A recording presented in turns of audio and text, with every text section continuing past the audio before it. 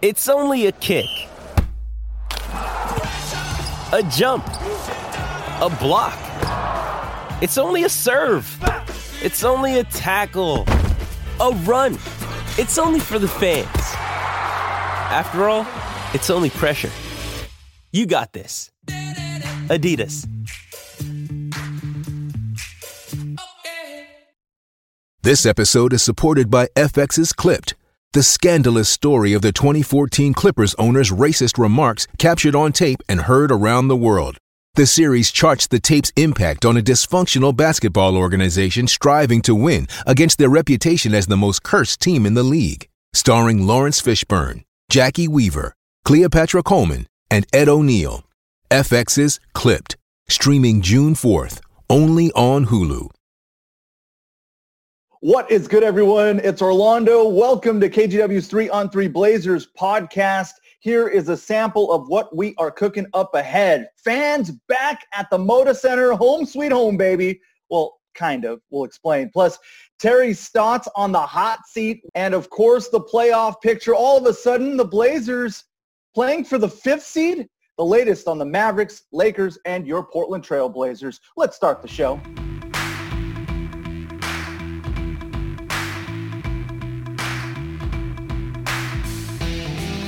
What is good, everyone? It's Orlando with the KGW 3-on-3 podcast, joined as always by Jared Cowley and Max Barr. So good to be back, to see your guys' faces as we do this thing on Zoom from home. I hope you guys are doing well. Thank you guys so much for supporting the podcast, for everyone who has picked it up, subscribed, rated, reviewed, and shared with everyone. It means so much, and what a week it has been in Rip City. The Portland Trail Blazers winning 5 out of 6 on the road. Oh, has the narrative changed? All of a sudden, the 5th seed is in play. Who could have seen that coming after that 5-game losing streak? But here we are as the Blazers are cooking. Guys, I want to get your reaction and your thoughts on how the team is playing so far. Jared, what have you seen out of this team as they've made a push at the right time towards the playoffs? Yeah, they're in one of those late season second half surges we've become accustomed to with this Blazers team. I did a little bit of number crunching to see just how well this team has been playing and what the analytics look like. And I was surprised. I wanted to kind of go back and look and see how well they've been playing during this winning streak or during the road trip. But also, like, we kind of talked last week about how, you know, they had the 2 blowout losses, and even before that, they were playing these competitive, close games against good teams, even though they were losing. So I wanted to see how this team has been performing, not only, you know, when they've been winning these games, but kind of over the past month or more. And, you know, during the 6-game road trip when they were 5-1, their offensive rating was number 1 in the league. And, you know, 126.8 points per 100 possessions, which is off the charts. Their defense ranks 9th. And that's the most encouraging thing. I mean, this team is getting after it defensively. So their net rating, they're outscoring teams by 16 points per 100 possessions. That ranks number 2 in the league. But if you go back to April 13th, and if you remember, that was that first Celtics loss when they lost by 1 and kind of started that string of all those 1-point and 2-point losses. Since then, they're only 6-7. So the record doesn't look great. But the offense has been humming. I mean, the offensive rating is number 1 in the NBA since, you know, that date. The defense ranks 20th, so not quite, you know, where we want it to be, where it's now in the top 10, but, you know, an improvement over what we saw earlier in the season. And the net rating ranks 6th in the NBA. And then if you go even a little bit further back, and we go back, we've kind of talked about this date when Jusuf Nurkic returned, March 26th. You go all the way back then, the record's 11-11. Not great, 500, but the offensive rating since Nurk got back, number 1 in the NBA. The defensive rating ranks 17th. And if you remember the way we talked about it, this entire season, when Nurk got back, if the team could be a top 5 offense and be right in the middle of the league defensively, then they would be good enough to make some noise in the playoffs potentially. And that's what they've been since Nurk got back. And now they're looking even better on this road trip.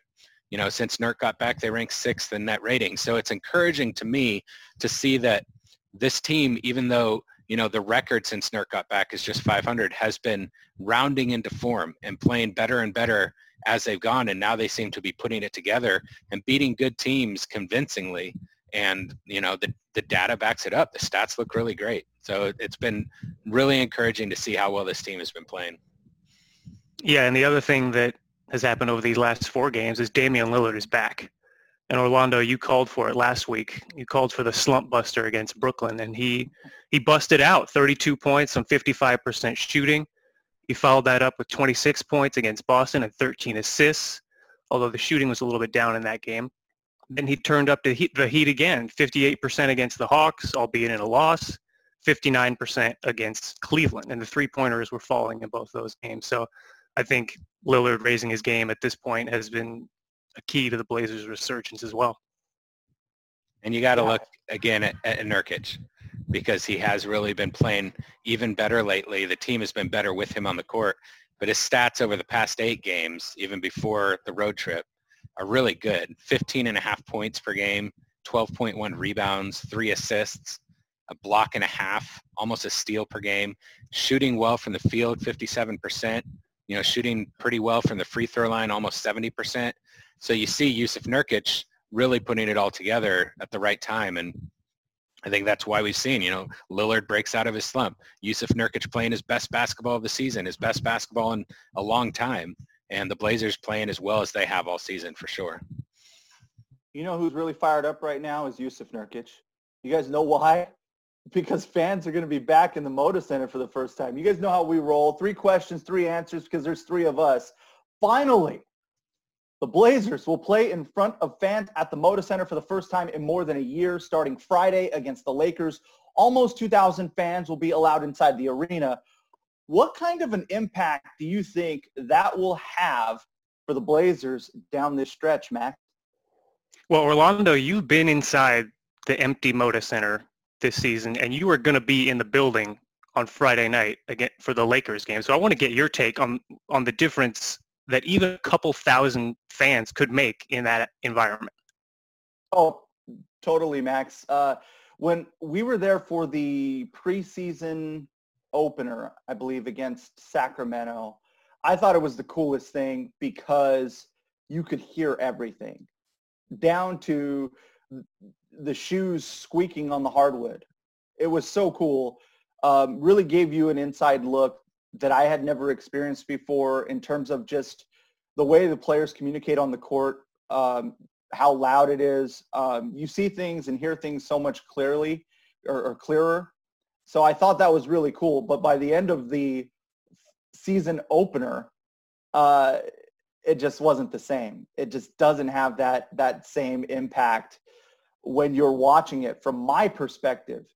And even us chatting I was wondering. Can I step in and ask a question really quick? Yeah, go for it. I haven't been in the arena during all of this.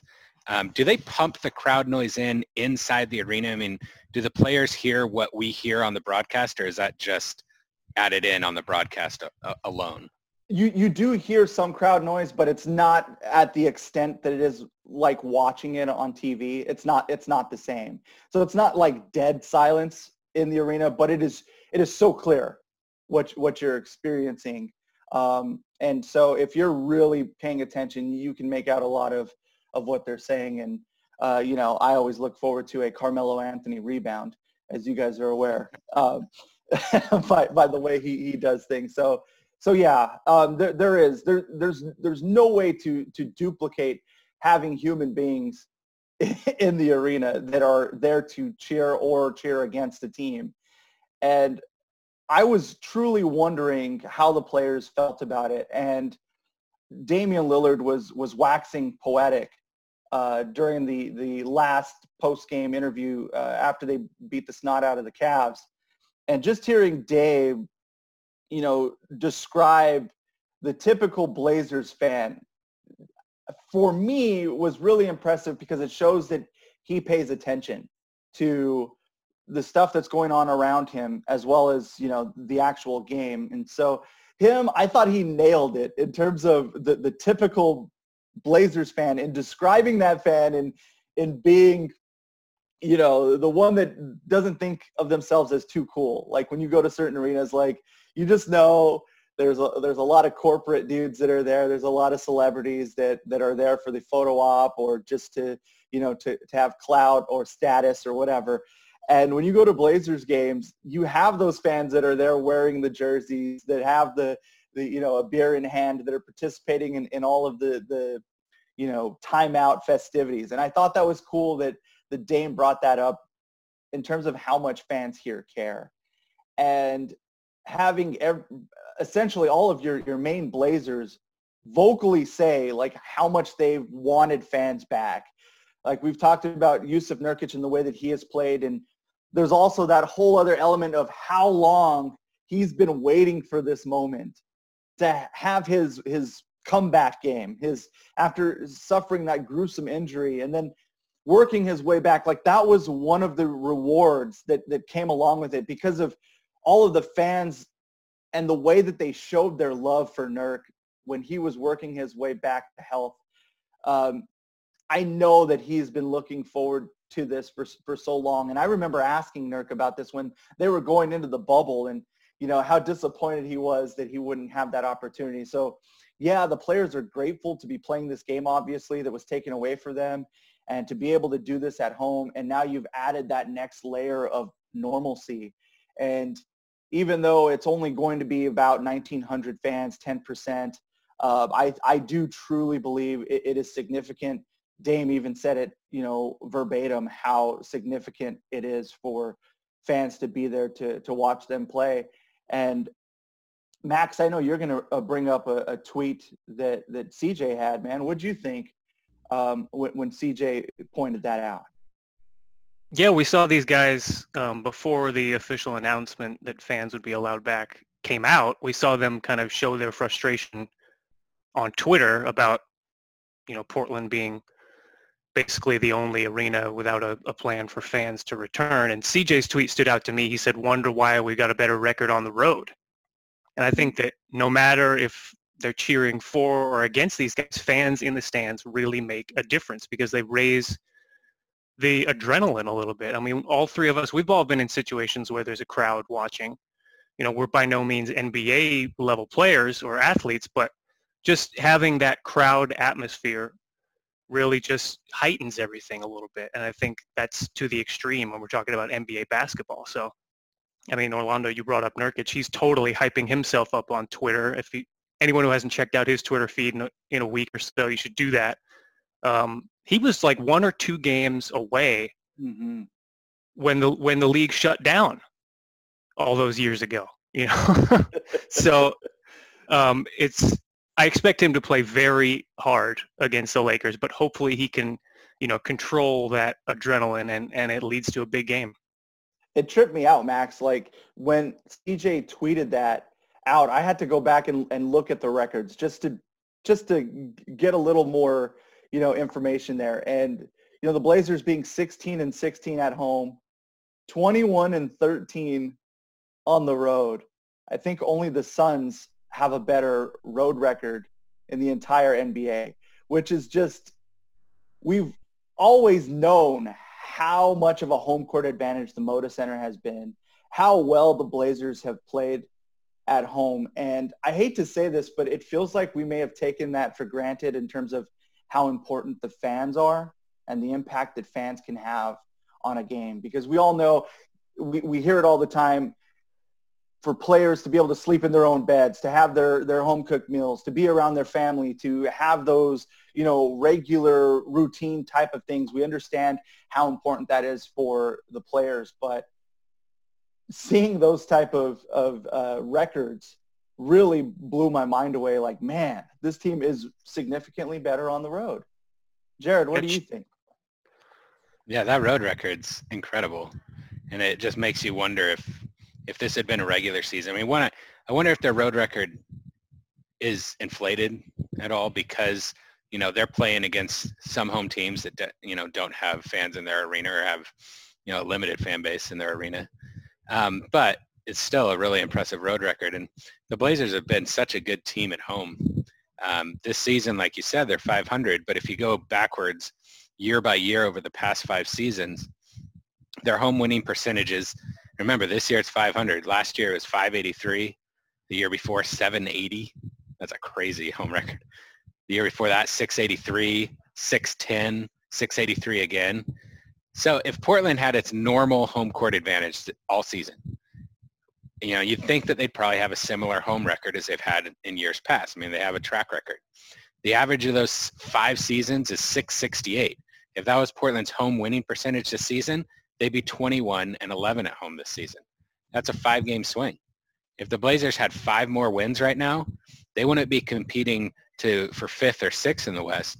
They'd be a game behind the Clippers for home court advantage. I mean, that's how much of a difference this makes. I was reading this story by Paolo Uggetti of The Ringer. He wrote back in February about how much fans or lack thereof are affecting NBA games this season.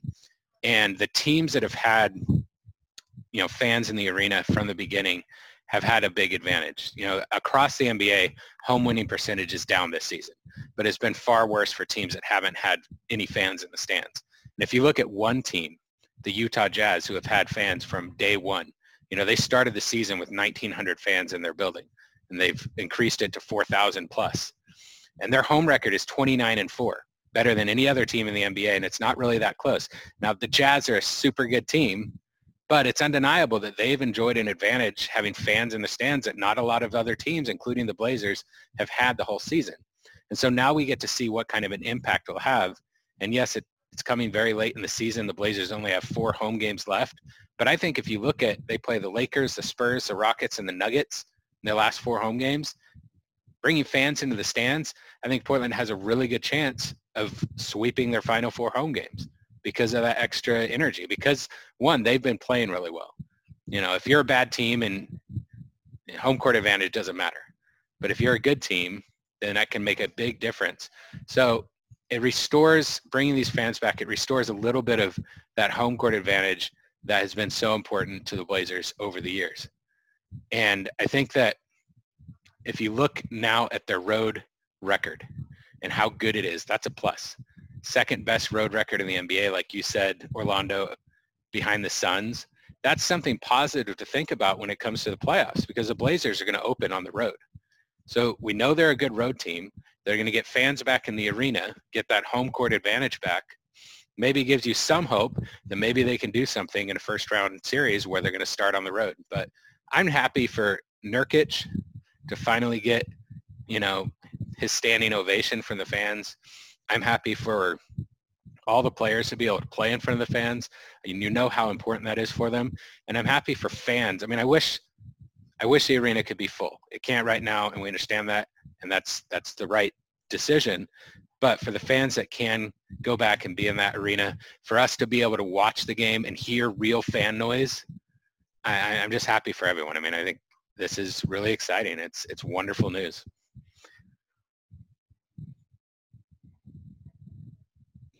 And from just for those that are wondering, if you're a season ticket holder and you're a longtime season ticket holder, you're going to have priority and have probably already received an email from the Trailblazers, and that's kind of how they're doing it. I sent an email to the PR team there to get a little more information, and they didn't tell me that they're sold out, but that's because they're doing it throughout the day.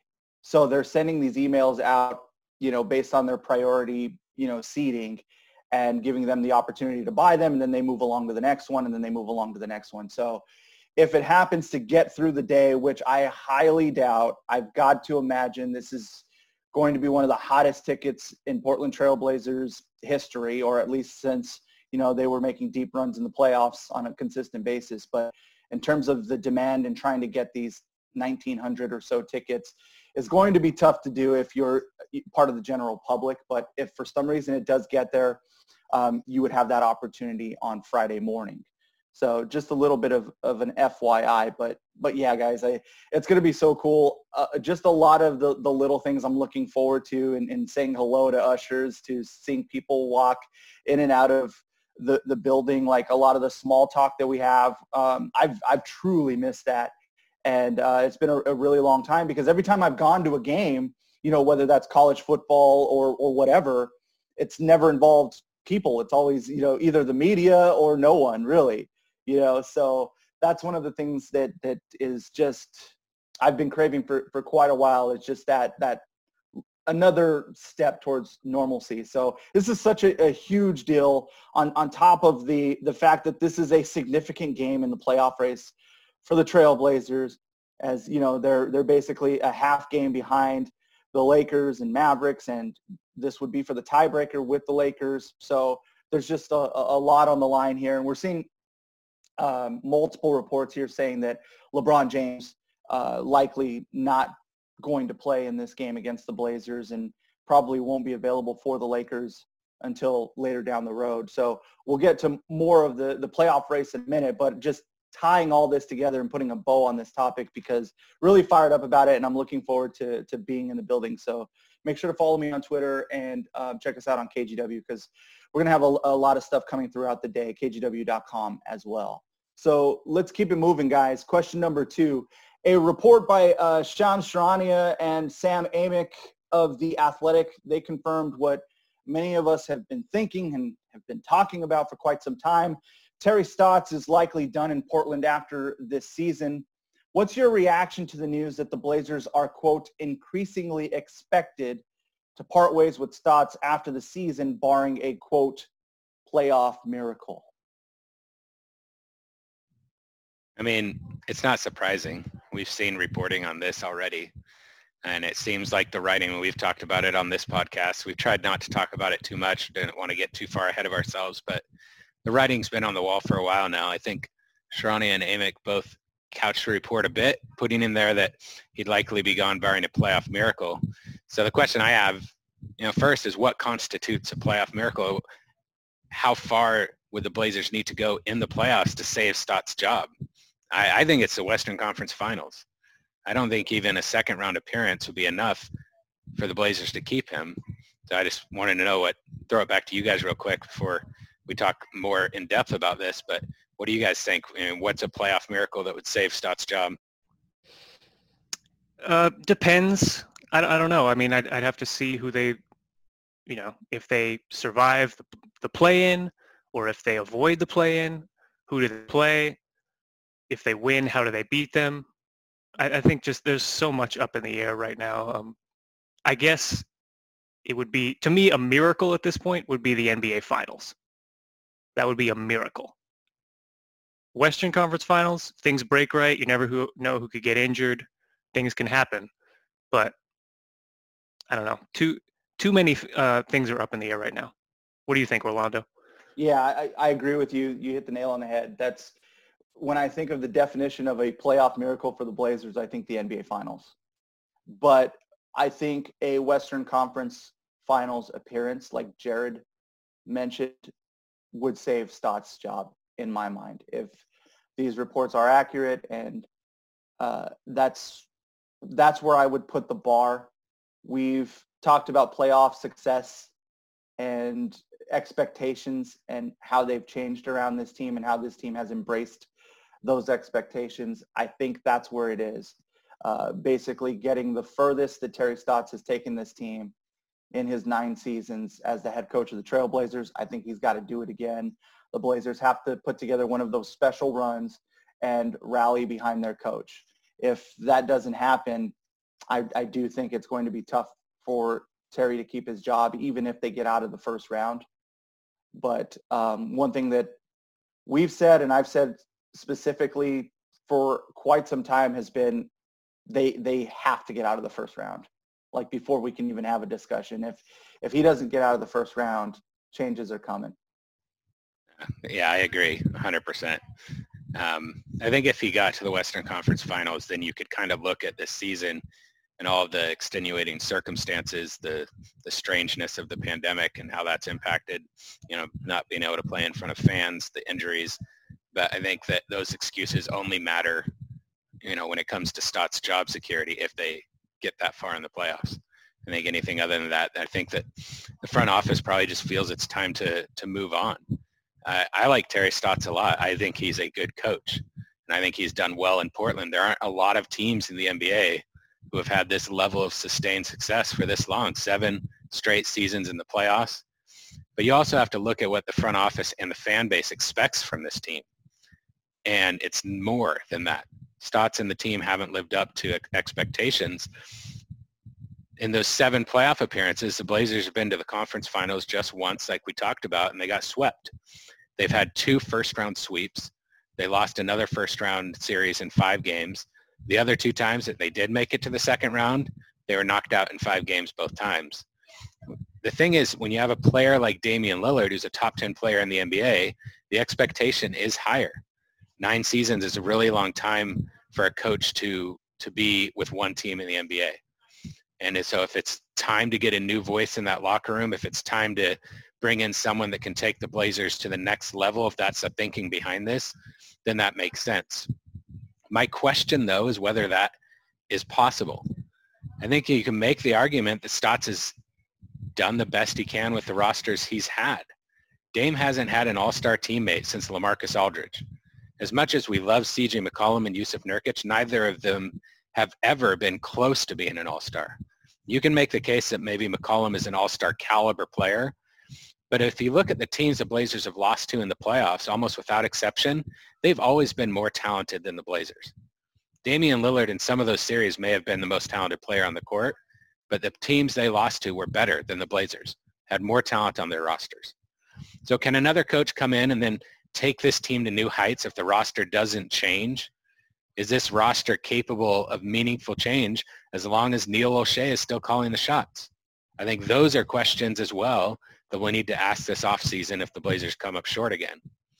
I want to throw it back to you so I don't talk for too long here, just about what you think about the report about Stotts losing his job and how you feel about that prospect. And then I do want to come back after that and talk about the list of candidates Sabo Shirani and Amick reported that the Blazers might look to if they let Stotts go.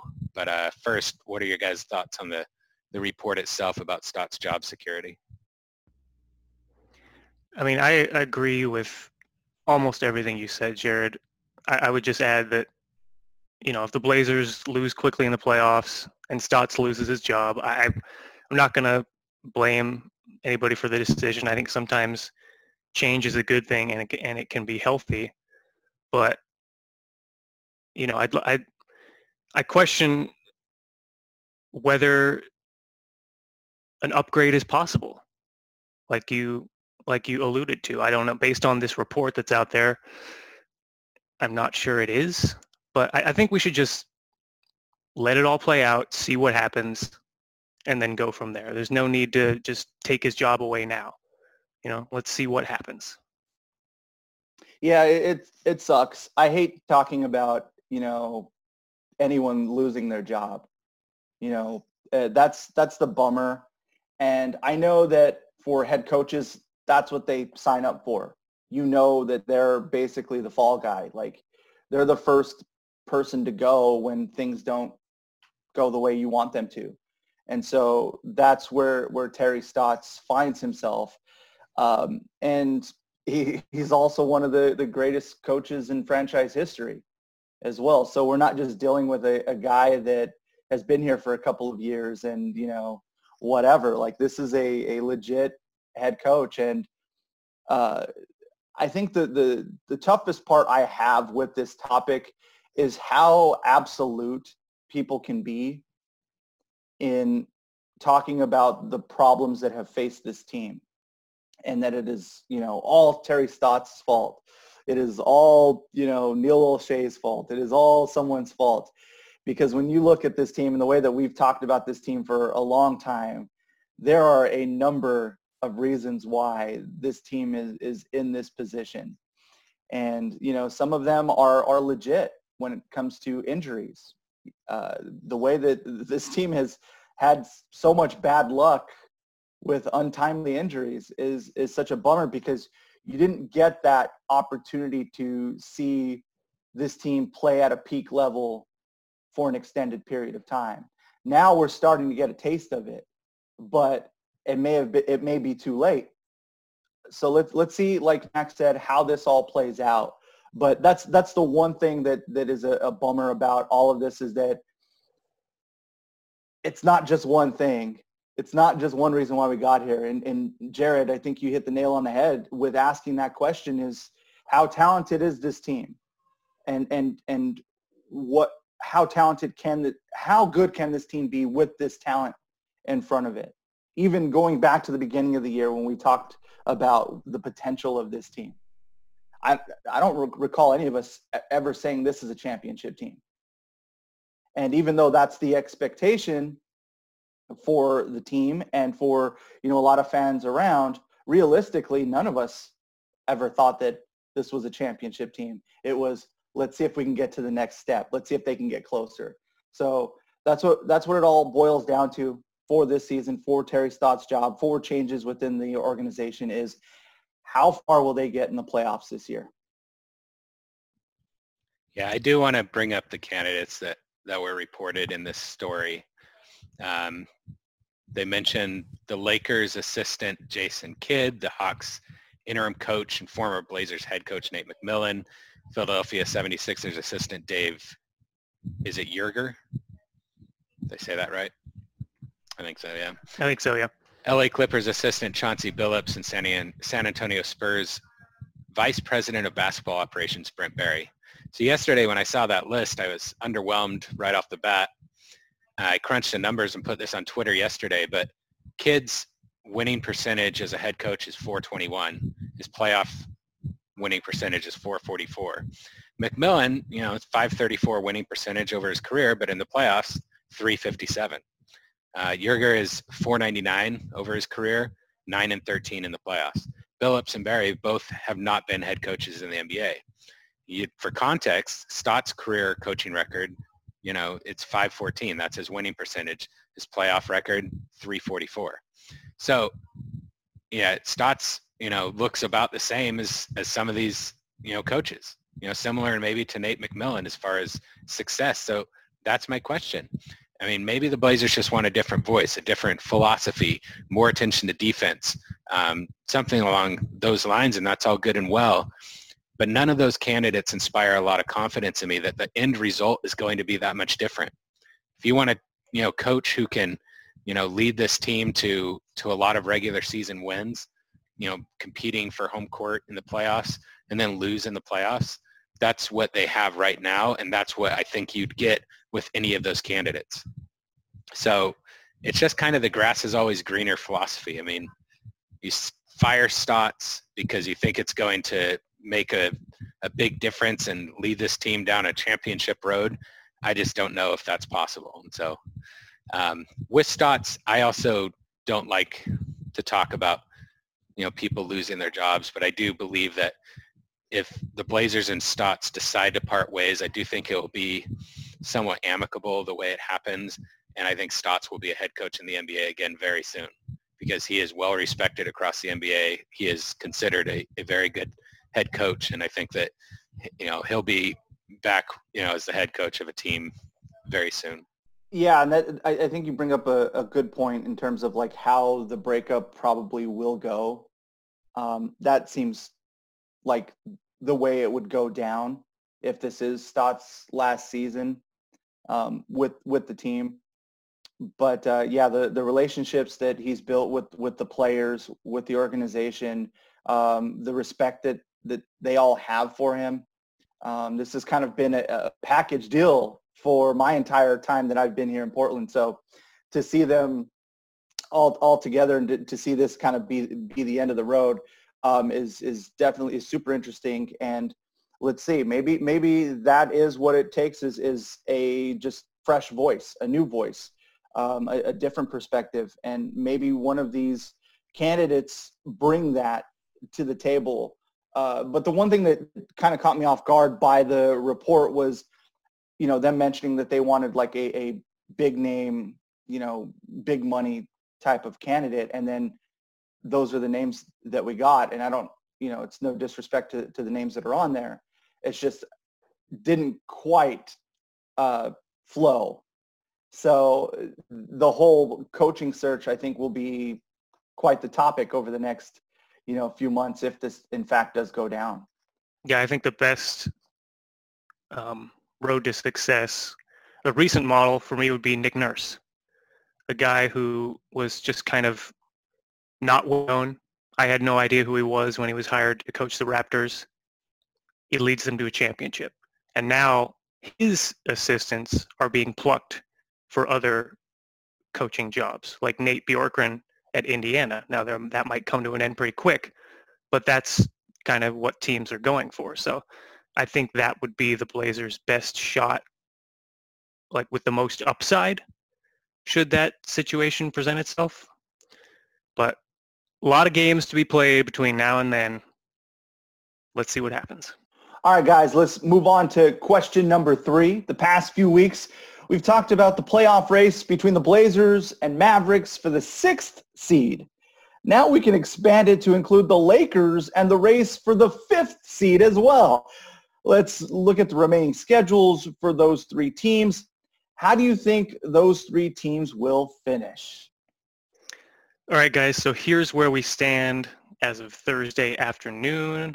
Like you said, Orlando, the Blazers are 7th in the West. They're a half game behind the Mavericks and the Lakers.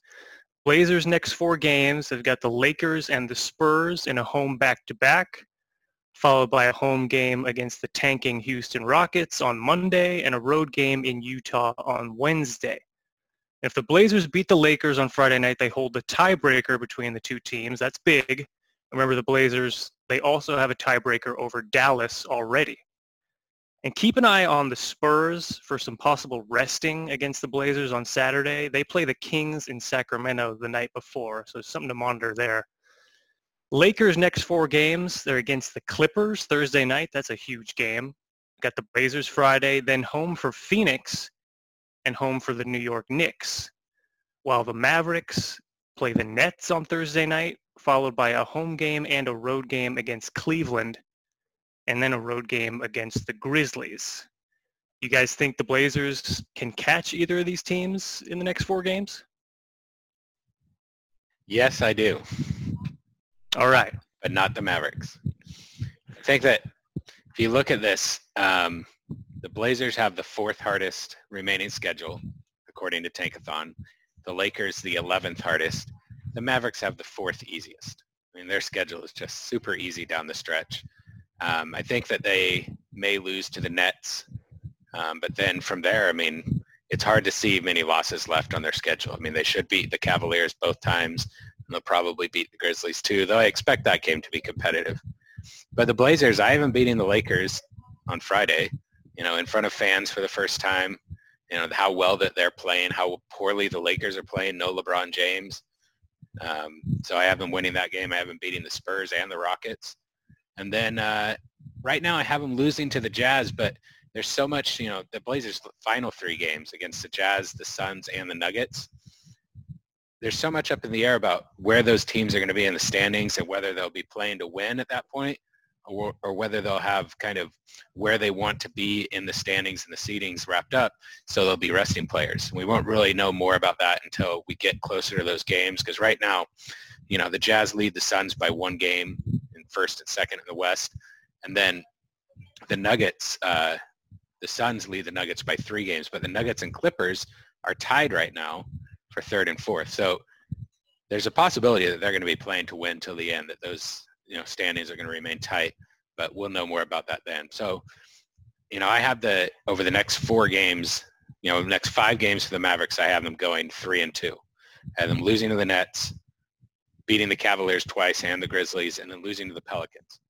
And then I have the Lakers losing 4 in a row I have them losing tonight to the Clippers, losing to the Blazers, losing to the Suns, and then losing to the Knicks. Then I have them beating the Rockets on Wednesday. And then I have the Blazers winning their next 3 and losing to the Jazz. So yeah, I think the Blazers can catch the Lakers. I don't think they can catch the Mavericks. So if you're looking at it, I mean, I've predicted out through the end of the season, Blazers 4-2, their final 6 games. Lakers 2-5, their final 7, and the Mavericks 5-2, their final 7. So I have the Mavericks finishing in 5th, the Blazers in 6th, and the Lakers in 7th. But we'll do this again next week. At that point, we'll kind of know all 3 teams will have 2 games left. We'll have a better idea of where they stand. They probably have to run the table to get Mavericks. That 5 seed. I think so. To get that 5 seed. Maybe they lose a game and they catch a break somewhere where the Mavs stumble or take a night off or whatever. That's probably what it's going to take for that 5 seed. I thought I thought all along they'd be the 6th seed, but I thought they would catch the Mavericks to be the 6th seed. So it's kind of a give and take there on the prediction front. But that's probably where the Trailblazers end up, is at 6th seed. And really that's what they care about, is just getting that extra week of rest, getting that time off their feet where these guys can get right. And they've, to their credit, have put themselves in that position. And so that's what makes this Lakers game so interesting on Friday at the Moda Center. But yeah, I'm with you. If you're the Lakers, I've got to imagine the only thing they care about is just LeBron getting healthy and being right. Because if you got a healthy LeBron and a somewhat healthy Lakers team, you feel confident in whoever you're playing. Yeah, you want the path of least resistance, but at the end of the day, this is still the Lakers with LeBron James and Anthony Davis. And if they are okay, you feel pretty darn good that they can go into anyone's place and win on the road and get to the finals that way. So I say all that to say I think the Lakers are more than likely going to lose a lot more games, because their biggest concern is resting LeBron and making sure he's okay for the playoffs. And they're not only without LeBron. I mean, Dennis Schroeder's out the rest of the season, regular season, isn't he? Health and safety protocols, yeah. Seems like he tested positive, but we don't know for sure. I think, Rondo, you said if LeBron and Anthony Davis are okay, I think that's the best they're going to be, is okay. Yeah. I think LeBron came back from his high ankle sprain too soon. He aggravated it. He's out again. This is a long-term injury. I've never personally had a high ankle sprain, but I know people who have. I have family members who have, and it affects them for a long, long time. He's not getting any younger, and this is going to be with him throughout the playoffs.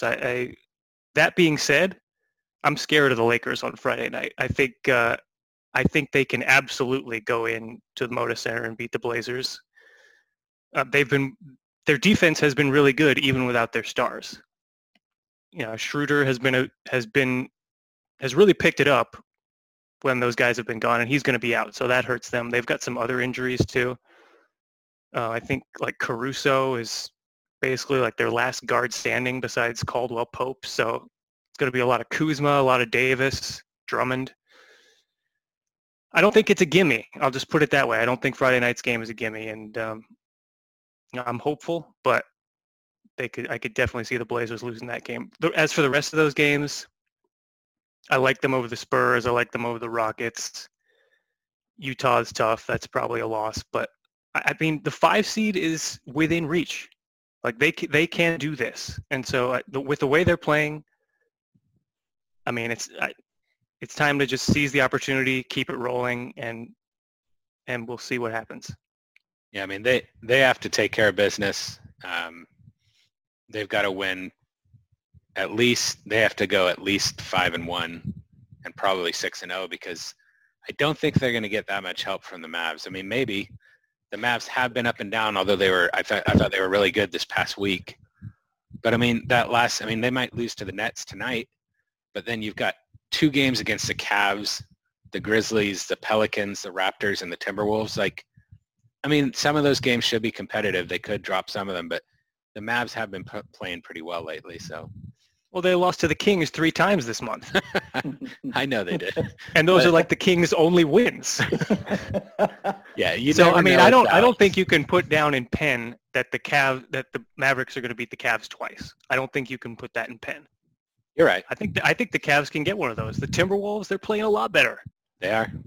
Their new coach has got them playing well, and I do have them losing to the Pelicans. I think the Pelicans can rise up and beat anyone on any given night. Yeah. Well, it's tough. I mean, they did play that Kings loss. Which one? Yeah, they've won what here? 7 of 9, and the only 2 losses are to the Kings. Okay. Well, and they beat the Warriors by 30. They beat the Pistons and the Wizards. Who cares about the Pistons? The Wizards were playing really well. They beat them by 1. And then they trounced the Heat. I think that was the game where it was really, I was like, oh man, maybe Dallas is figuring it out too. But yeah, and like you said, the final 3 games on the Blazers schedule, like we have no idea how those games are going to be played, who's going to be on the court for those games. So there's still a lot to figure out, but there is a path. Like Max said, I think there's a reason to be optimistic and to be hopeful. I mean, especially to think about them not being in the play-in, which like the ultimate, like the big thing for them. Yeah. I know matchups will be important, and we can talk about that as things start to clear up, but to just have that time off, to get a little more practice time, whatever the Blazers need, like that is going to be huge for them. And I know that CJ openly has mentioned this in multiple press conferences over the past couple of weeks, has just been how important it is to that 6th seed for rest purposes. Yes. No days off for the one and only Max Barr. It's that time. Guys, it is great to be back with another week of Rip It.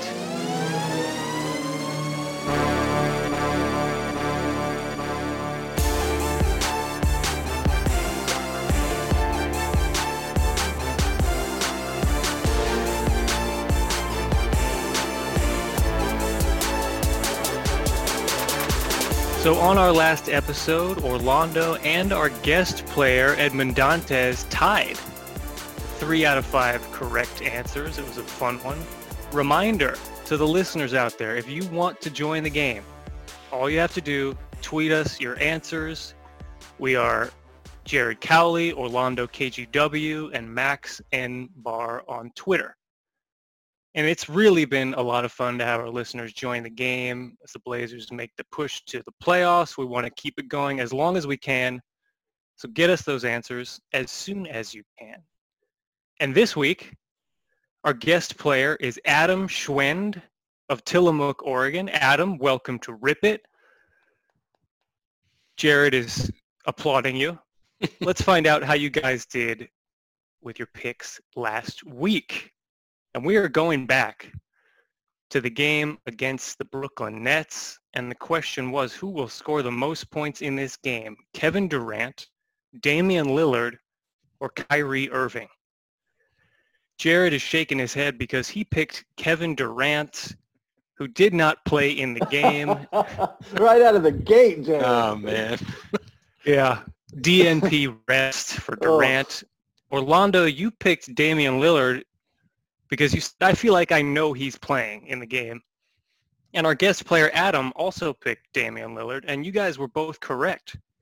Damian Lillard scored 32 points. The slump buster, Kyrie Irving, 28 points. So it was pretty close. Blazers at Celtics.